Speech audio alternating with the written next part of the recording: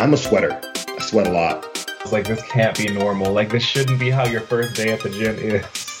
I cannot go to the gym past noon. I will not be in the gym. And so many people had to stop midway to go to the bathroom and throw up. Adulting can be hard, even scary. Adulting Horror Stories shares intimate tales of adulting fails and insights into how to avoid them.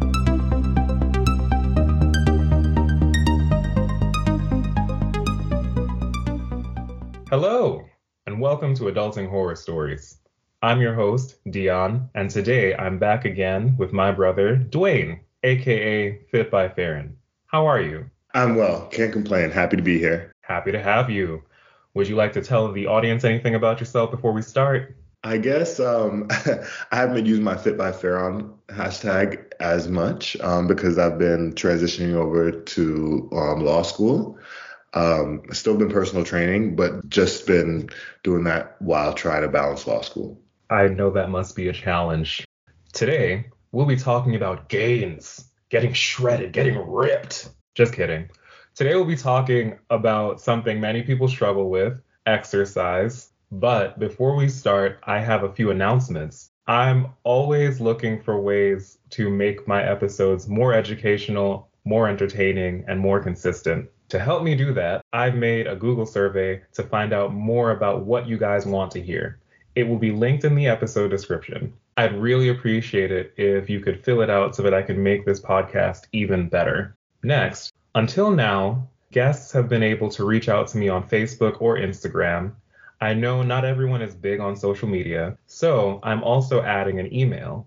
If you want to be a guest, share an anonymous story, or give feedback that isn't covered in the survey, I can be reached at adultinghs@gmail.com. That's adultinghs@gmail.com. And finally, I'm trying to get a rating on Spotify and Apple Podcasts and pretty much everywhere that hosts my podcast. It helps increase my visibility and is another way to tell me how you're feeling about the pod.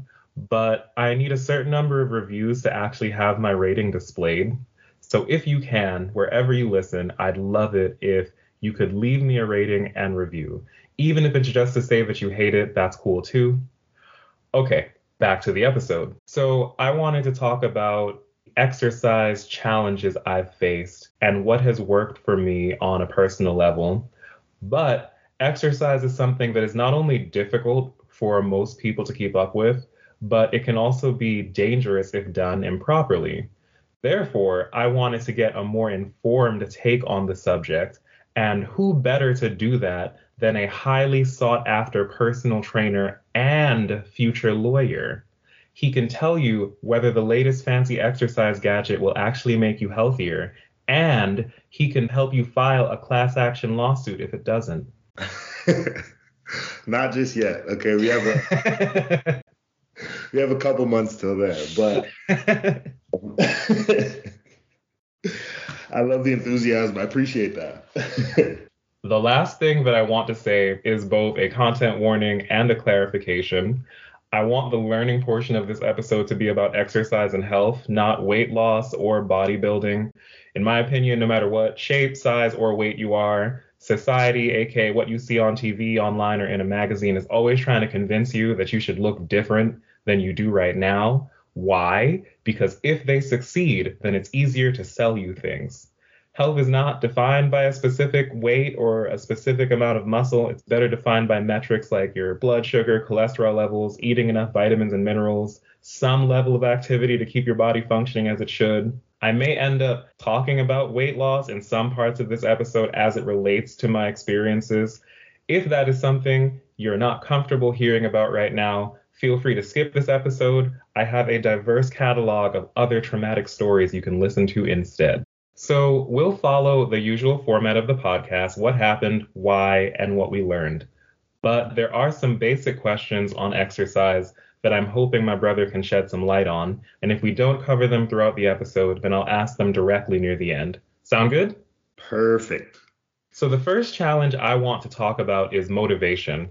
There's lots of research on the mental and physical health benefits of regular exercise, But in my head, there's way more excuses not to exercise than reasons to do it. I'm tired, it's dark outside, my favorite show is on, the gym is crowded this time of year, and I straight up just don't want to. On top of that, I cannot work out without listening to something, be it music, a podcast, whatever.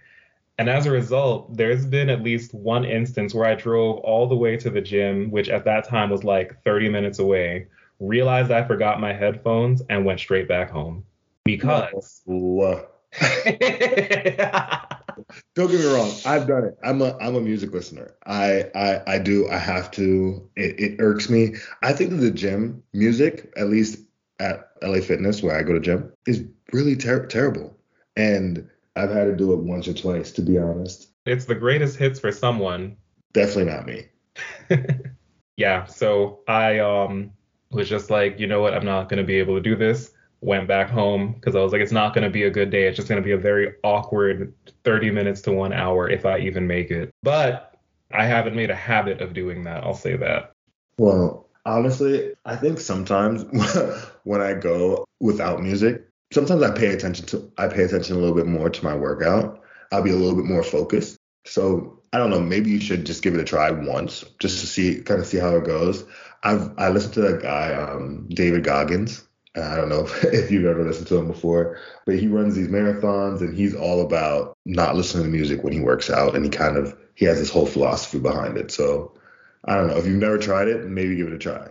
I've done it 1 or 2 times while running. I'll give it a shot. I get very anxious at the gym, which we'll discuss later, but I think it's a skill that's worth building up. Anywho, once I'm at the gym with my headphones secured, another challenge I have is knowing how hard to push myself.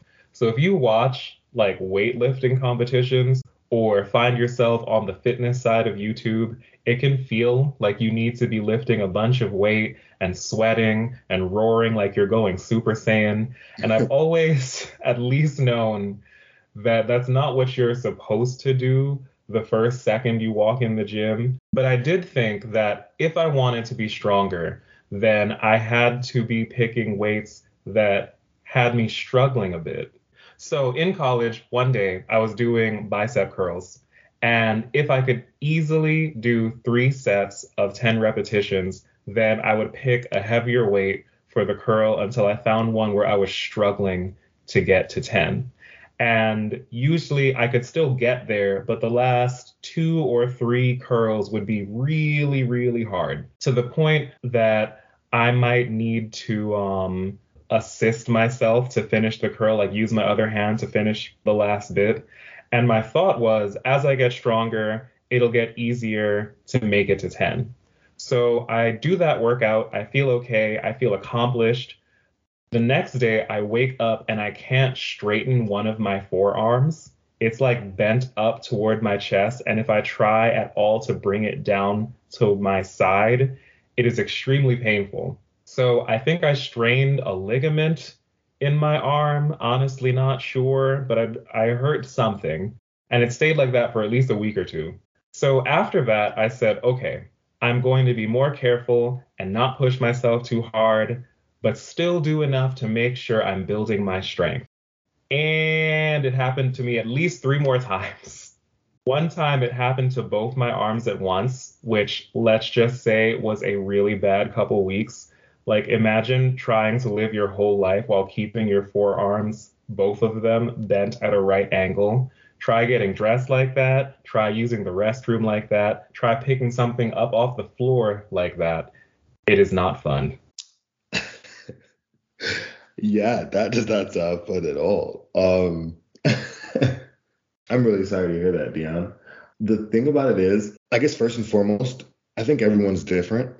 I'm a sweater. I sweat a lot. I might go to the gym and not be doing much, and I might be sweating. So I don't know if that's really indicative of if I'm necessarily working hard, if I'm working harder than someone else in the gym. And as you were describing your experience in the gym, I'm thinking of progressive overload. Progressive overload is essentially where there's different. Let me step back. A little bit of nerdiness. So first and foremost, periodization is where there's specific time frames that you push your body depending on what type of results you want. We'll typically go through 4 phases. There's going to be that muscular endurance phase where we're kind of building our base. Then we're going to go into hypertrophy where we're building muscle. There's kind of a strength phase where we're just kind of getting to our max. We're trying to build a little bit of strength. And then there's a power phase. So oftentimes these relate to athletes. When you're working with athletes, general population, you don't use this type of regimen as much. But even with my clients, I still try to keep them within at least 2 of these zones. So I try to build a base before we get into too deep of training through that muscular endurance phase. And then I build up a little bit more through that strength phase. Makes sense. Yeah. So for general population, I suggest that we kind of start with building a base. We work through kind of a strength phase where we kind of see how far we can push ourselves. And then we have a power phase where we really test ourselves to kind of see what the max our body can do. And then we start over from the bottom. Okay. Those are my horror stories. Do you have any of your own that you'd like to share? Oh, yeah. When I was in college, I was powerlifting during football. I played football, Valley City State, and I was powerlifting. We were maxing out. This was after the season, and we were maxing out right before the summer. And I was doing power cleans, and it's this explosive exercise. I kind of like push through the ground, drive that weight up, and as I'm sinking into the third portion of that exercise, where I'm pretty much going to a squat motion, I kind of feel my right knee pop out, and I immediately drop the weight.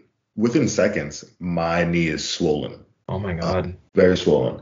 And I have to get help to go up to the trainer's office. Luckily, it was right upstairs from the weight room. And I tore my meniscus. And I got it looked at. It was a full tear, so I had to get it repaired, which required surgery. Had to be off of that. Pain medication, crutches. Honestly, the only good part about that was I watched a lot of Lost. I watched all of Lost, actually.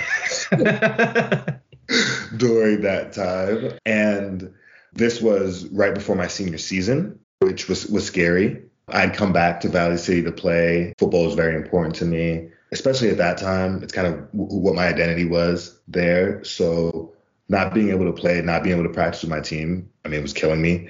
And it was from working out and from not having proper form and by trying to go too heavy at the wrong time. So it took me months to recover, but I did. And to be honest, I still, to this day, I don't have the same range of motion in that knee. Wow. So, yeah, I mean, it still affects me to this day. I'm really sorry to hear that. I didn't know that. Yeah. I can say for the audience, I've seen him walk enough to know that he's doing okay. No, I mean, I'm still fine. I was dunking a basketball after that. I can't dunk right now. I mean, don't get me wrong. If I don't wear the right shoes to work out and when I go run, my knee will tell me. If I start lifting too heavy in the weight room, my knee will let me know. So between my knee and my back, they let me know exactly where I need to be. There we go. That's going to be a future episode. I have a lower back horror story that was going to be in this episode. And then I was like, you know what? This is going to be its own whole episode. Separate. I have one myself. I'm not going to lie. Ooh. So yeah. maybe that'll be a part 2 for the future. Yeah. Do you have any other stories before we move to the next section? Yeah, I mean, and then I've seen just kind of the typical people not paying attention, and you have a barbell and someone takes off the weight on one side and then the barbell tips over on another person, or you're trying to go too heavy and impress people at the gym and then the barbell's stuck on your chest. And yeah. Let's talk about why. Why is it hard for me to stay motivated? Why did my arms lock up? First off, I think a weakness of exercise specifically is that it is an activity that feels best after it's over, and that delayed return on investment can make it less appealing. For example, you can get excited about a vacation before it even starts because the process of planning, looking up fun restaurants, or finding a flight that's on sale, that can be fun. And a lot of your favorite activities are ones that you enjoy while doing them. You enjoy food while you eat it. You enjoy a good show while you watch it. But there's no fun in putting on your workout clothes. Exercise is exhausting by design, which isn't always a good feeling. And you might get sore or sweaty. And if you go to an actual gym, sometimes other people are making too much noise or spitting in the water fountain or not wiping the equipment down when they're done using it. So for me, yeah, so sorry. So for me, I really only feel like, hey, I'm glad I came here right after the workout is over. Like while I'm doing the cool down walk or doing my stretches or something, but not during. And that makes it hard to prioritize working out over other activities. You need to find a new gym, my friend. Okay. I'm gonna say that early. You need to find a new gym. I'm actually in the market myself.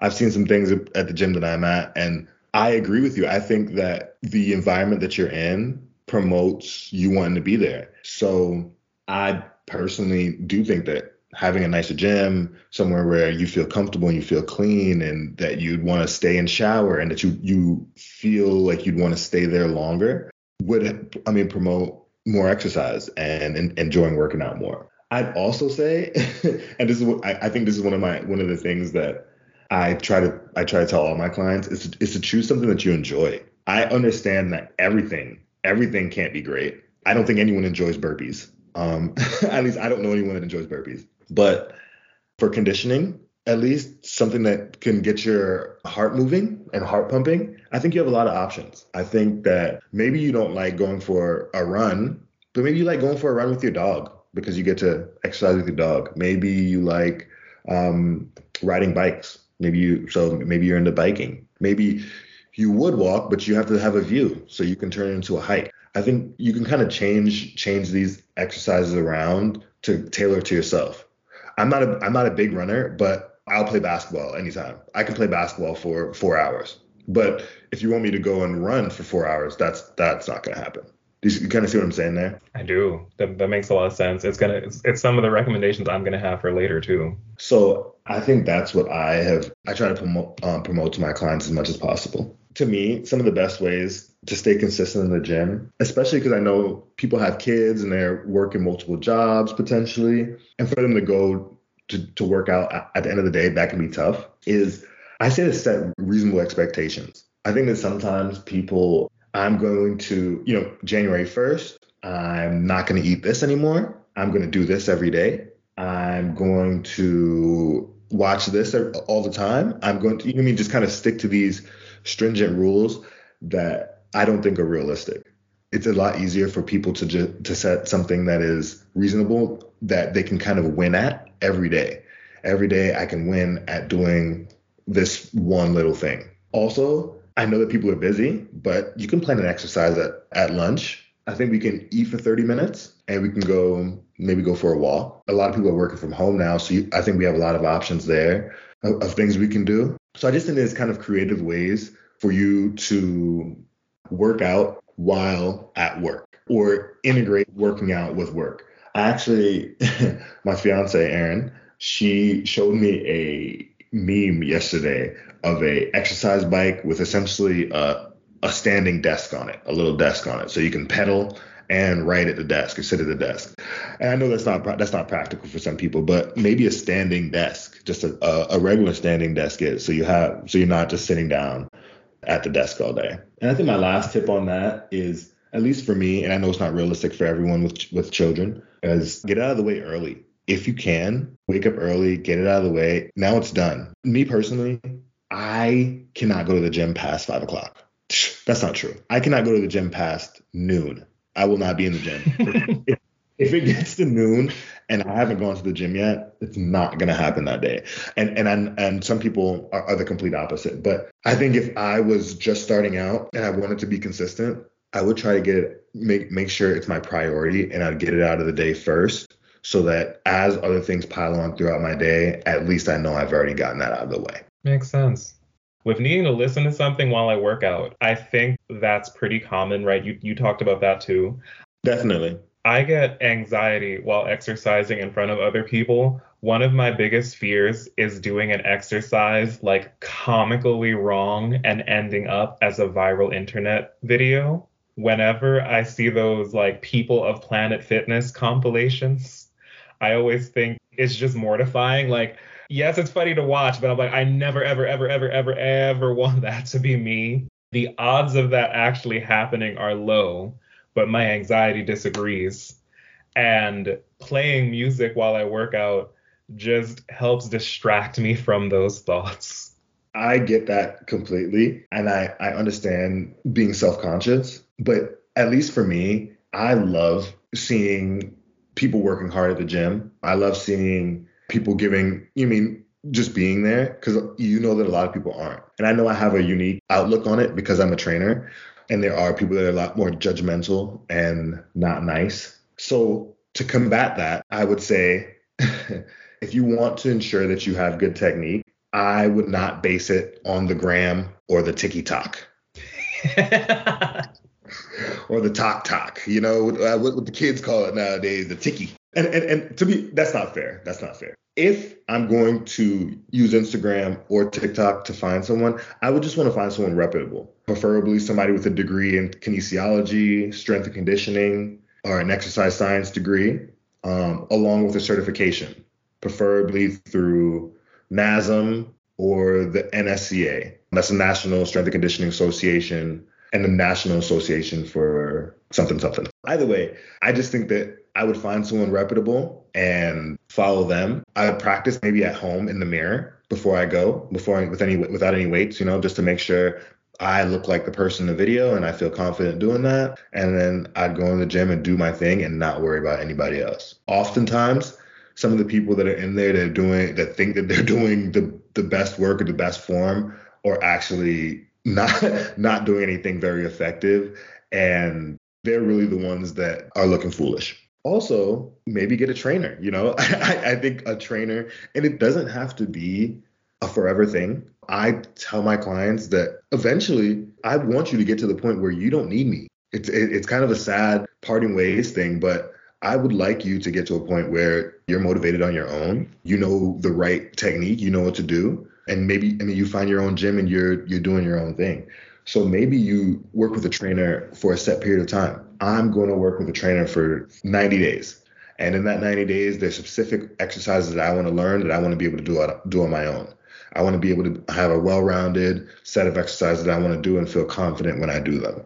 And then find a trainer and maybe do that for a set period of time. And then I would even start where, for example, maybe all of my sessions are with the trainer, and then slowly taper down to save costs, where 2 days out of the week, for example, if I'm doing 3 days with the trainer, then I'll break it down to 2 days a week with the trainer, 1 day on my own. 1 day with the trainer, 2 days on my own, until I feel confident on my own working out. I like that. I like that a lot. So the last thing is, with my arms locking up, I have a few hypotheses on why that happened. One, I was pushing myself too hard, thinking that I always had to be struggling to be making progress.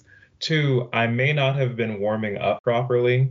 And 3, I was doing only one intensity of exercise, meaning like high weight, low repetitions. I took some classes where I would do low weight, high repetition exercises, and I found that it helped me a lot when doing the high weight exercises later on. And it sounds like you were saying that that's part of the phases of getting stronger, that it's not just one type of exercise. Yeah, that's exactly it. You can't start off first day trying to finish every set killing yourself. And I think that's for a couple reasons. You won't like working out. If you go in there the first day and you finish every set the way that you explained, trying to, on the last 3 reps, helping your body to pick up the weight, the next day, actually the next week is probably going to be terrible for you. You're not going to want to work out. Working out's not going to be fun. This is why I suggest building a base. With my clients, when I'm during this base phase, like muscular endurance phase, the minimum reps we'll be doing are 15 reps. And we're going to be doing a lot lighter weights here. I don't want you killing yourself. I don't want that last set to be killing you. Because I know that just from building this base and just from this workout, coming from the couch or from not doing very much to doing even a 45-minute workout can have someone's body feeling extremely sore. So that's why I try to just have during those first couple weeks, we're building that base 15 reps max. Yeah, I think of like, for me, what I always think of as like a motivator for how far I come is, I ran track when I was in high school. And right now, running for me is like nothing. Like doing a 30-minute run is just a casual thing for me. But my first ever 10-minute run, I thought I was going to die. I legit like tripped and fell like a stupid character in a horror movie. It was bad. And now running is like nothing. It is something that you have to build up on, and you shouldn't like expect to be doing a marathon in like your first week. No, and you mentioned warming up. Warming up and stretching are the two things that I see people skip out on the most. And I think that it's one of the most important parts of your workout. I don't want to use these kind of cliche analogies, but in the winter, you want to start your car and kind of get your engine warmed up, before you go. And it's the same thing with your body. Why would the first squat that you did for the day be with a barbell and weight on it? Why would the first time that you put any strain on your chest or on your upper body be when you're putting dumbbells on it? I think that it would be more beneficial for us to warm up with body weight squats, a body weight reverse lunge, these maybe a couple push-ups. You do a couple different yoga poses that are dynamic, where by dynamic, I mean we're not static poses where we're just kind of holding those yoga poses, but where we're actually in motion in those yoga poses, going into some of the similar positions that we're going to be while we're holding these weights. Not only does this help you to kind of prepare for the exercise and prepare your muscles for these exercises, but it also decreases the likelihood of injury, because now your body's gone through that range of motion prior to it being loaded with weight. Yeah, and I will say my warm-ups usually involve like running. Like I'll run for 5 minutes, but I didn't used to do actual warm-up exercises before. I would just be like, okay, my muscles are warmed up. I ran. Let's do this craziness. And don't get me wrong, it's better than nothing. I'm not saying it's not better than nothing, but when you're doing at least a strength training exercise, if that's what you want, I typically try to incorporate some type of strength training. But I know that some people use yoga or use other types of exercises. They use group classes maybe that incorporate different types of techniques. Yeah, I'm definitely a big fan of classes and just like, finding the warm up and the workout that you'll actually do. So let's get into part 3 of the episode. What did we learn? So for motivation, I learned a trick from this other podcast called The Happiness Lab. They basically said if you don't enjoy working out, pair it with something that you do enjoy. The host of the show, I believe, said that she has a weakness for bad daytime TV. Jerry Springer, Maury, maybe a little Judge Judy on the side. And so she only lets herself watch Jerry Springer when she works out. I adopted a similar format. So before I used to listen to podcasts just like whenever I felt like it, when I'm doing dishes, driving, staring into the void. Now I only listen to my favorite podcasts, which are the ones that are both really good and ad-free when I work out. And it's worked for me because now I get a double benefit from working out. I enjoy it while I do it because I'm listening to something fun that I wouldn't let myself listen to anywhere else. And I feel good after the workout is done too.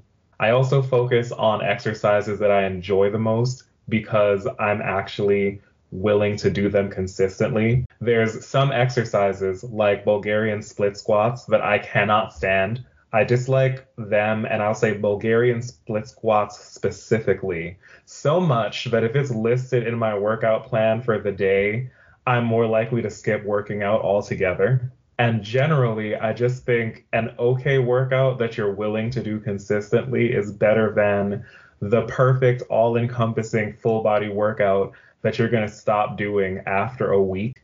As you mentioned earlier, if they're available to you, I think gym classes are really fun too. Everyone is focused on the instructor rather than you. You don't have to master perfect form in advance because the instructor is going to be watching you the whole time and they'll show you how to do the exercise and help you if you're struggling or show you modifications if a certain exercise is too difficult for you at the time. And they usually have good music. So I know Zumba has bomb music, Body Pump has bomb music, usually.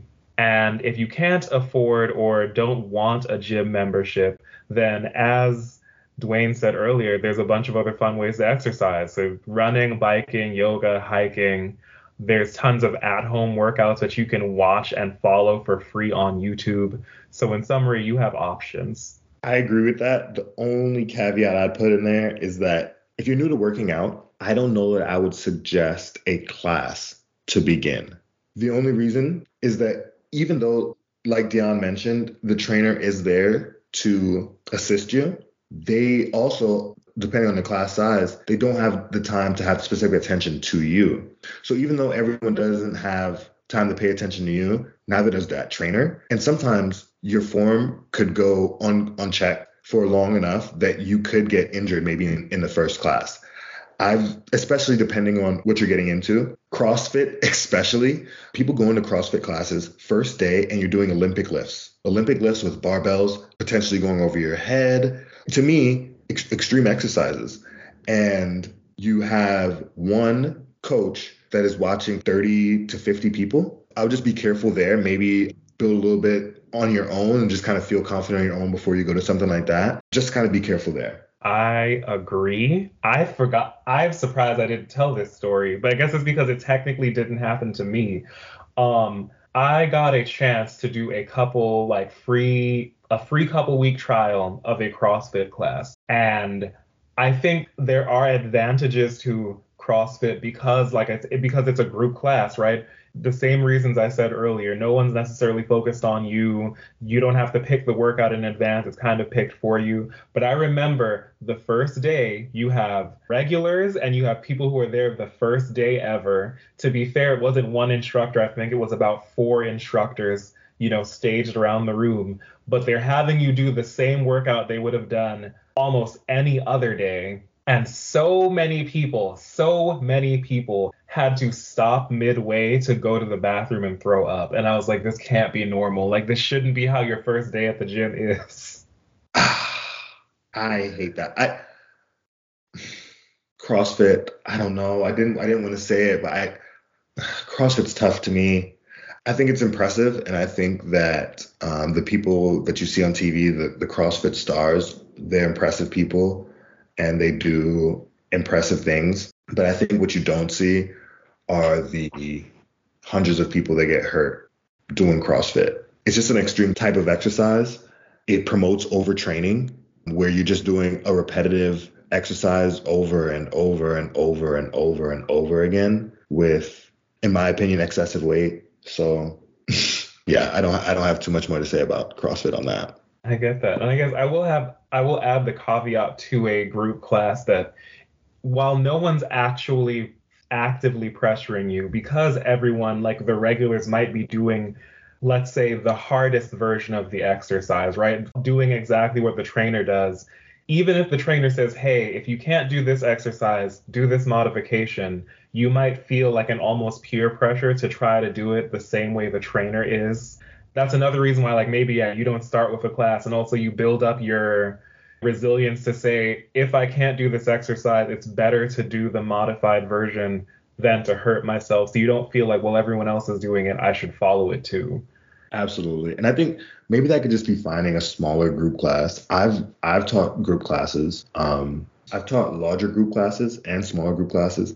Typically, when I teach a larger group class, I try to choose exercises that are not very complicated. I definitely wouldn't be trying to teach someone an Olympic lift or a multi-joint lift during a large group class. I would probably try to incorporate body weight exercises, things that I can just kind of give some quick tips to kind of fix form. I've also taught more strength-based classes, more technical classes. And in those classes, it was usually limited to 8 to 10 clients. And With that limited number, I'd have an opportunity to give more attention to each client and ensure that each client was performing proper technique, especially with the more dangerous exercises. Yeah, you're making me turn on gym classes when I love gym classes so much, but I'm remembering these other stories. So the other thing is one of the classes I mentioned is body pump, right? Body pump is a low weight, high repetition exercise class. I personally think I did have very good instructors that would, especially if they see a new person or before they start one of the more intense exercises, they would walk around the whole room and check everybody's form before starting. But I get that not every trainer is the same, and it's still just one person trying to manage 30 plus people. But what I do remember is body pump is mostly done by women usually, but men will join, I'll join. Sometimes you invite your boyfriend or the trainer's boyfriend comes, and the men walk into this room of mostly women, and they are like, well, all these women only have these like little light to medium weights. I'm a dude. I don't need that. I'm gonna go get the big heavy weights, because they don't yet realize you're about to do possibly 50 plus repetitions of this exercise over the course of this 2-minute song. And so you watch them try to be all manly, do the exercise for like 20 seconds, realize like, oh shit, it's not stopping. And then they start breaking their weights down and putting smaller weights on. And it's a fun thing to watch, but it's also actually really dangerous. And so that is another watch out. Yeah. Pride's a terrible thing in the gym. It can be. It's gotten me in the past. Trying to keep with the guy next to me has definitely put some strain on my back. I'll tell you that. So I don't suggest that. Mm-mm-mm. Be confident enough to listen to your body and not watch the person next to you. Definitely one of our lessons. When it comes to my arms locking up, it's been a while since it's happened now.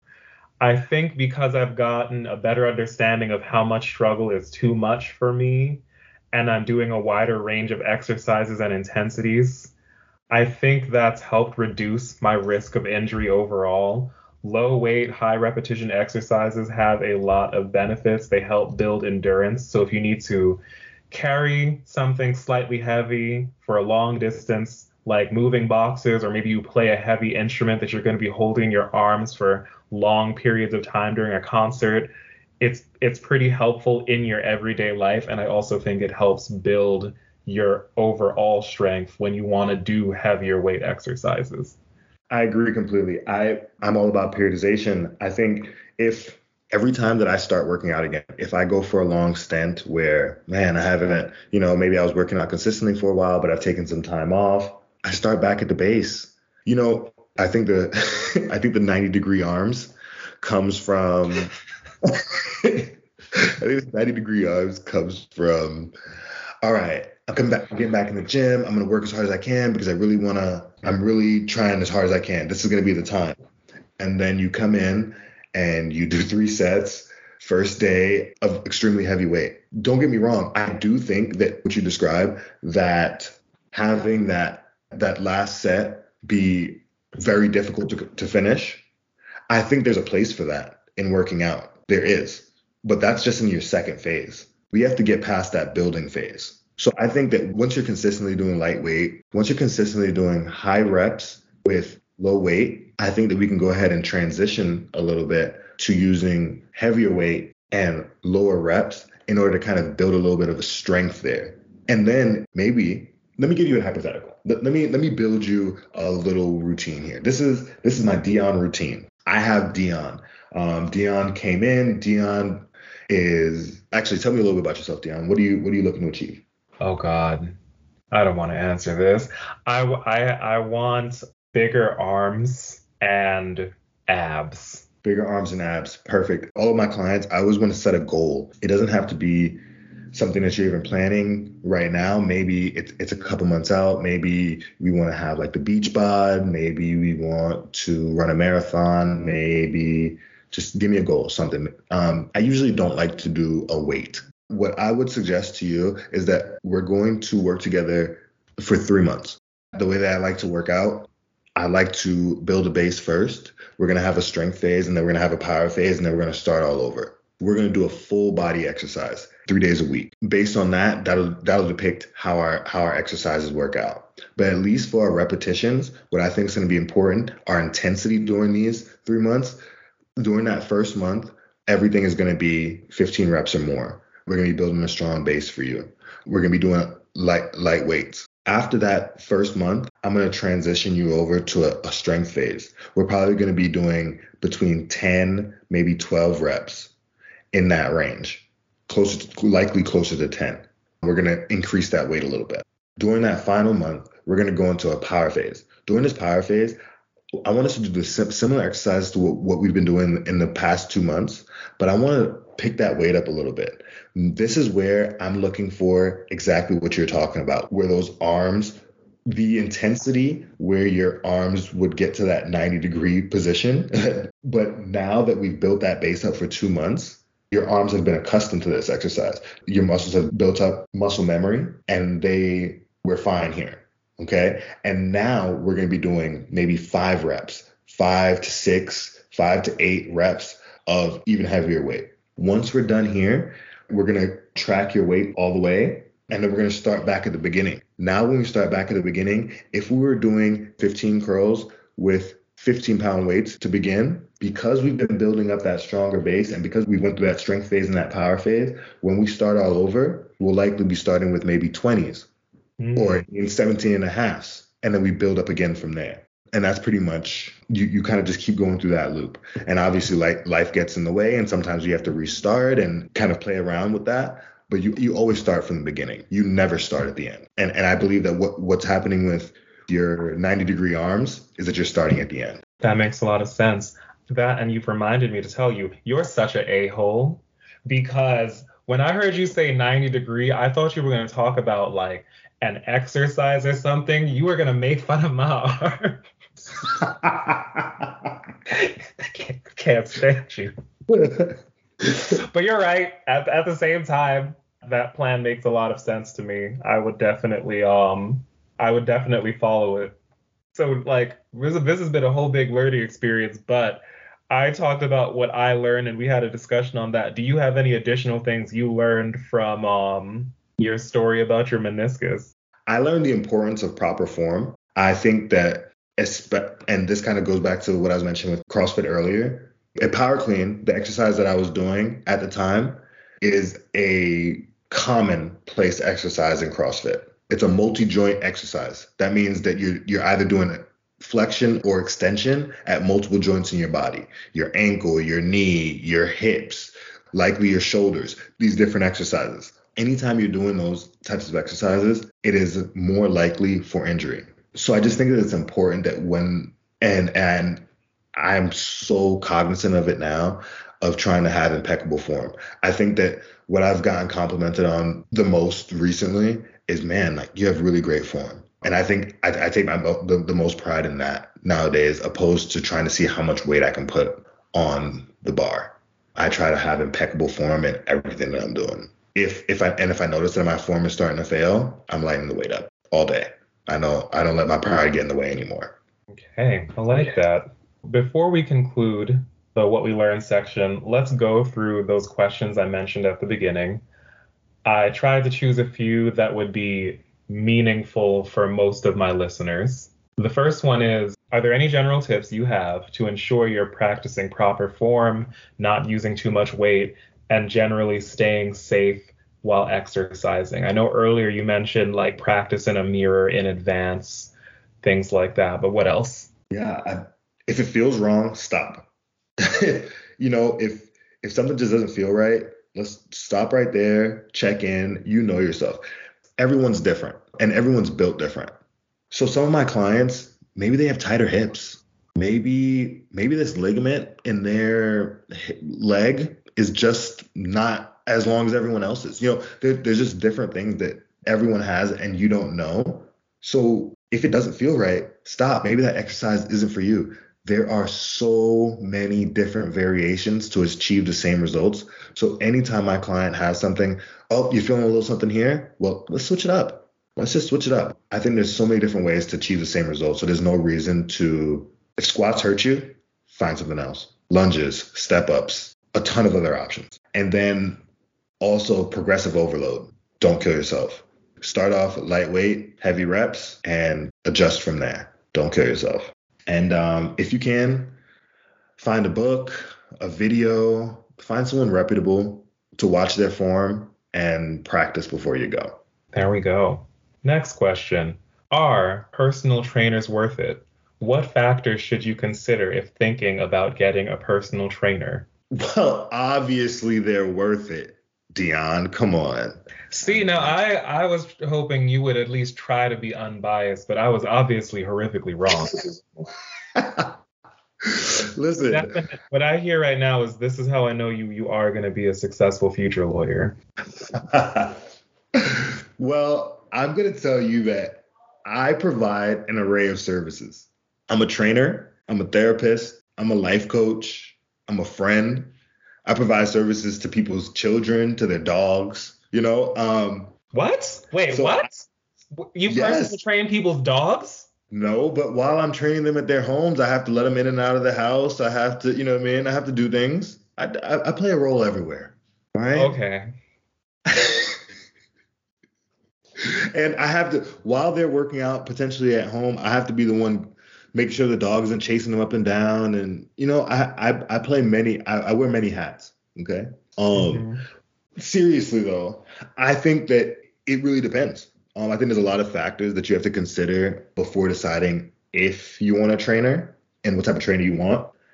I think the trainers are beneficial because they can hold you accountable. And I think oftentimes that's all a person needs is someone to hold them accountable and to ask them, hey, where you at? What's going on? Let's do this to kind of keep people on track. I think you have to consider if you can afford a reputable trainer. There's a lot of trainers out there. The industry has changed a lot, even since I've became a personal trainer, since I started training. I would say initially when I was first training, you kind of but the majority of trainers had a degree or a certification at least to become a trainer. Now there's trainers on Instagram, there's trainers online, there's trainers. The market's just become a lot more saturated, and it might be harder to find a reputable trainer. And when you do, it's potential that you might have to pay a little bit more. So just kind of think about that. And you have to be honest with yourself. Like, do you think you can do it on your own?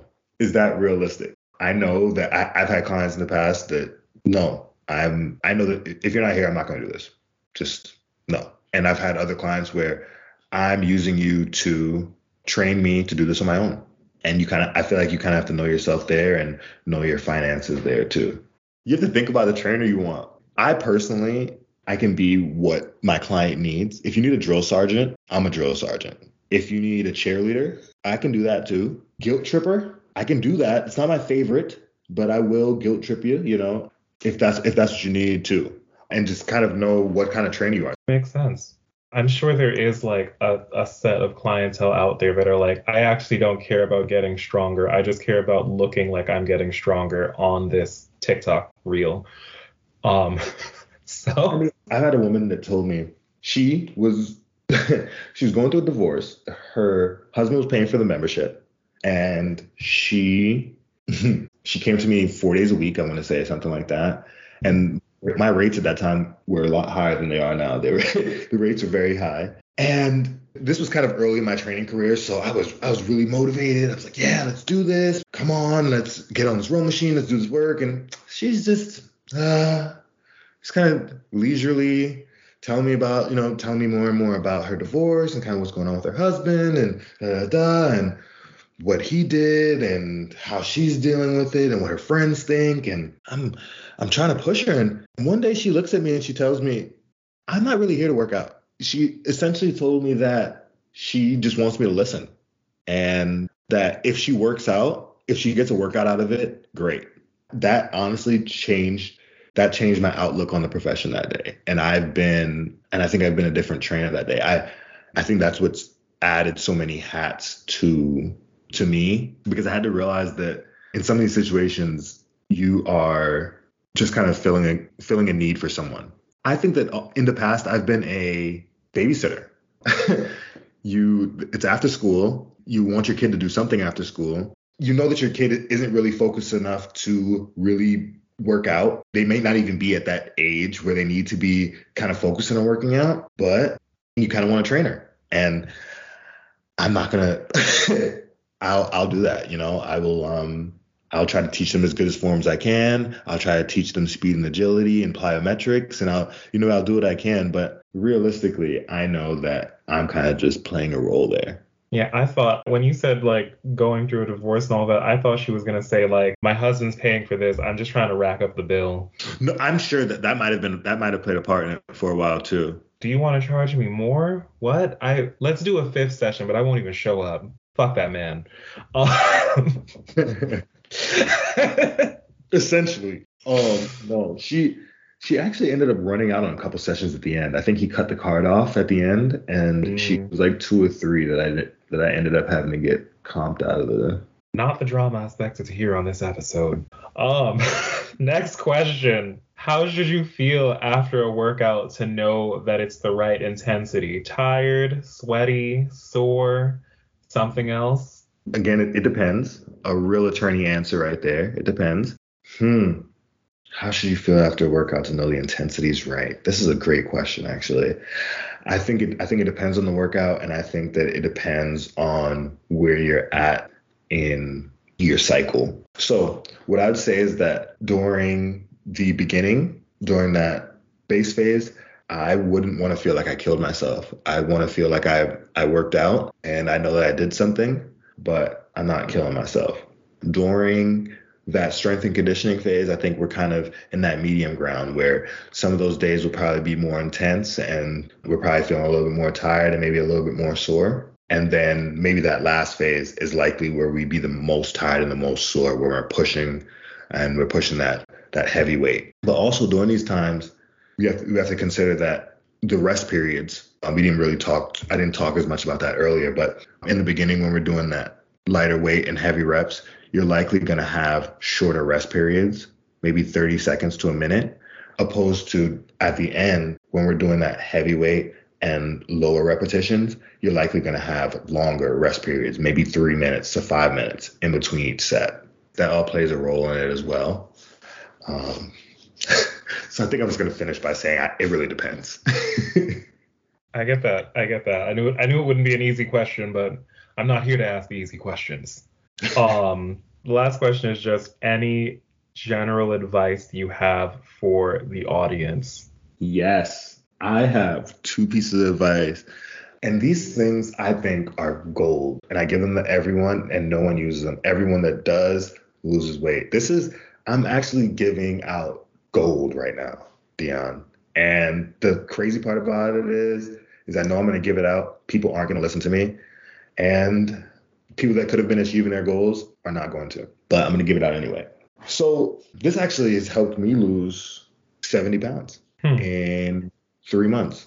So first and foremost, what I tell all of my clients, if your goal is to lose weight, I know that everyone isn't. I know you mentioned that earlier. But if your goal is to lose weight, actually, whatever your goal is, if it is to adjust your weight, either to get larger or smaller, if you're trying to put on the gains or if you're trying to cut, I suggest that you track your diet. And when I say that, I don't mean that you have to go and get a scale and you have to start weighing your food. None of that. I think that it's simply having a journal, 7 a.m., 2 eggs, lunch, salad, whatever. And I think that plays it has so many different benefits. First, I think that this works because it's harder for a person to sit there and write, I ate 8 Oreos at 12 o'clock at night. Honey bun, 1 p.m. I think it deters you. So when you know that you have to write that, I ate an entire pack of Sour Patch Kids at 1 a.m., you're less likely to eat that whole pack of Sour Patch Kids at 1 a.m. Maybe you do, maybe you have a couple, maybe you have 5. Either way, I think it's less likely for you to kind of gorge. Also, it lets me know when these things happen. Maybe we realize that, Dion, during the day from 9 to 5, you are really responsible eater. You stick within your diet, don't do anything crazy. But once it touches 9 o'clock, it's just everything starts piling in. You eat everything. And I think that simply tracking your diet, you can learn, all right, maybe I don't eat after 7 o'clock. Nothing passes my mouth after 7 o'clock because you know that you're good during the rest of the day. I just need to stop eating after 7. That's just an easy way for us to kind of see what's going on with your diet, opposed to trying I'm going to do the Atkins diet. I'm going to go keto. I'm going to do something like that. Track your diet and I guarantee you'll see changes simply. So my second tip, again, is going to be a little bit nerdy. You probably have to do a little bit of math, but this is straight from the NSCA. We're going to take 220 minus your age, and that number is going to give you your maximum heart rate. Now, we're going to multiply your maximum heart rate by 0.65 and by 0.75, and that's going to give you your 65 to 75% of your maximum heart rate. Once you find what 65 to 75% of your maximum heart rate is, I want you to walk or do an exercise, keeping your heart within those ranges for 45 minutes to an hour, 3 to 4 days a week. That sounds hard. Let me clarify. When I say that sounds hard, I feel like there's a lot of guess and check in the beginning to figure out what exercise gets me there. So I think what's worked easiest for me is any heart rate monitor, or if you don't have one, you can easily do it. You can do a self-check and you can do it yourself. That'll take a little bit of math too, but you can easily do it. And let's actually do it for you right now. Sure. How old are you? I am 28. 220 minus 28. That gives us 192 times 0.65, 124. Okay? So your range would be between 124 and 144 is where you need to keep your heart rate. Okay? Mm-hmm. So what I would tell you to do is to wear your Apple Watch, wear your heart monitor, your Fitbit, whatever. And I'd want you to go onto a treadmill and set it at a 2 incline and maybe like a 4 or 4.5. Interestingly enough, 65 to 75% of your max heart rate is not fast. It's not a hard workout. You're probably not even jogging. It's probably a brisk walk. The reason why you want to be in this range is that oftentimes people go into the gym and they work out and they go really hard and they'll do like a 2-mile sprint, 3-mile sprint, and their goal is to kind of lose weight, or they'll be doing an exercise that's very taxing. And what happens is our bodies, when we're anabolic meaning without oxygen, our bodies take our calories from our sugars and from our calories that we've had that day. When we're in an oxidative state, our body takes those calories from our fats. In order to get into an oxidative state, we need to be doing long, slow, steady rate exercises. Exactly what I'm telling you right here. In order for us to get into an oxidative state, we need to be doing an exercise for above 5 minutes just to get into that oxidative state.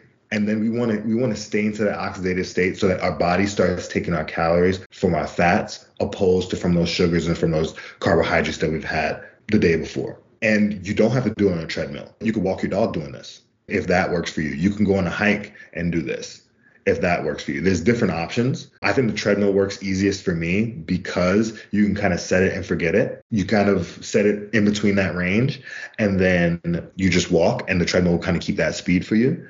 But if not, you will have to kind of keep checking your heart rate monitor to ensure that you're in that range. Interesting. Yeah, I've never heard that one before. I'm also mildly disturbed at the concept that our max heart rate decreases as we age. Yeah. I mean, it's just the general calculation. So maybe you have a strong heart. I have faith in you. I appreciate that. I think 2 to 3 days a week of that 65 to 75% of your max heart rate, if you could do it for 45 minutes to an hour and you track your diet, if your goal is to lose weight, it will happen. Okay. The last thing I want to say is that wherever you are in your weight loss journey or wherever you're at, I would say to give yourself some grace and understand that it's difficult and that everybody is on a different path. I like that. I'm also going to add on, because you mentioned like your Fitbit and your Apple Watch. Speaking for the broke among us, you can get a heart rate monitor, step counter, like simple device for much cheaper than the big brands, the Garmins, the Apple Watch, the Fitbits. Like you can look for those instead, because a lot of times that's all you want. Whereas the Apple Watch is also letting you respond to voice messages and secretly tracking your data and shit. If you're worried about having to buy a Fitbit or an Apple Watch to exercise, like, no, you can get a cheaper alternative if you're just looking for like very simple metrics. I agree. Thank you for your time. As always, this was really, really insightful. If you are still doing lessons, can you tell the audience where they can reach you for your services? And if you're not, that's fine too. Is there maybe any person or charitable organization that you'd like to shout out? Yes. So I am still on Instagram. If you want to get in contact with me, it is fit_by_Farron. Still taking some clients in between classes. And I would like to shout out a charitable organization. Most recently, I joined Big Brothers Big Sisters of Arizona, and I have been matched with my little Keziah, and it's been a great opportunity so far. I have been helping him become a better golfer as I become a better golfer. And we recently went to a Super Bowl event while the Super Bowl was hosted here in Arizona. So I wanted to give a big shout out to them for the amazing experience. A big shout out to Keziah for being a great kid. And yeah. Awesome. Before we close, don't forget to check out the survey in the description and leave a review if you can. I appreciate all of you that are helping this podcast grow. This podcast was brought to you by yours truly, Dion. You can find me on Instagram and Facebook at adultinghs, and now via email at adultinghs@gmail.com. With that said, this has been Adulting Horror Stories. I'll see you in the next one.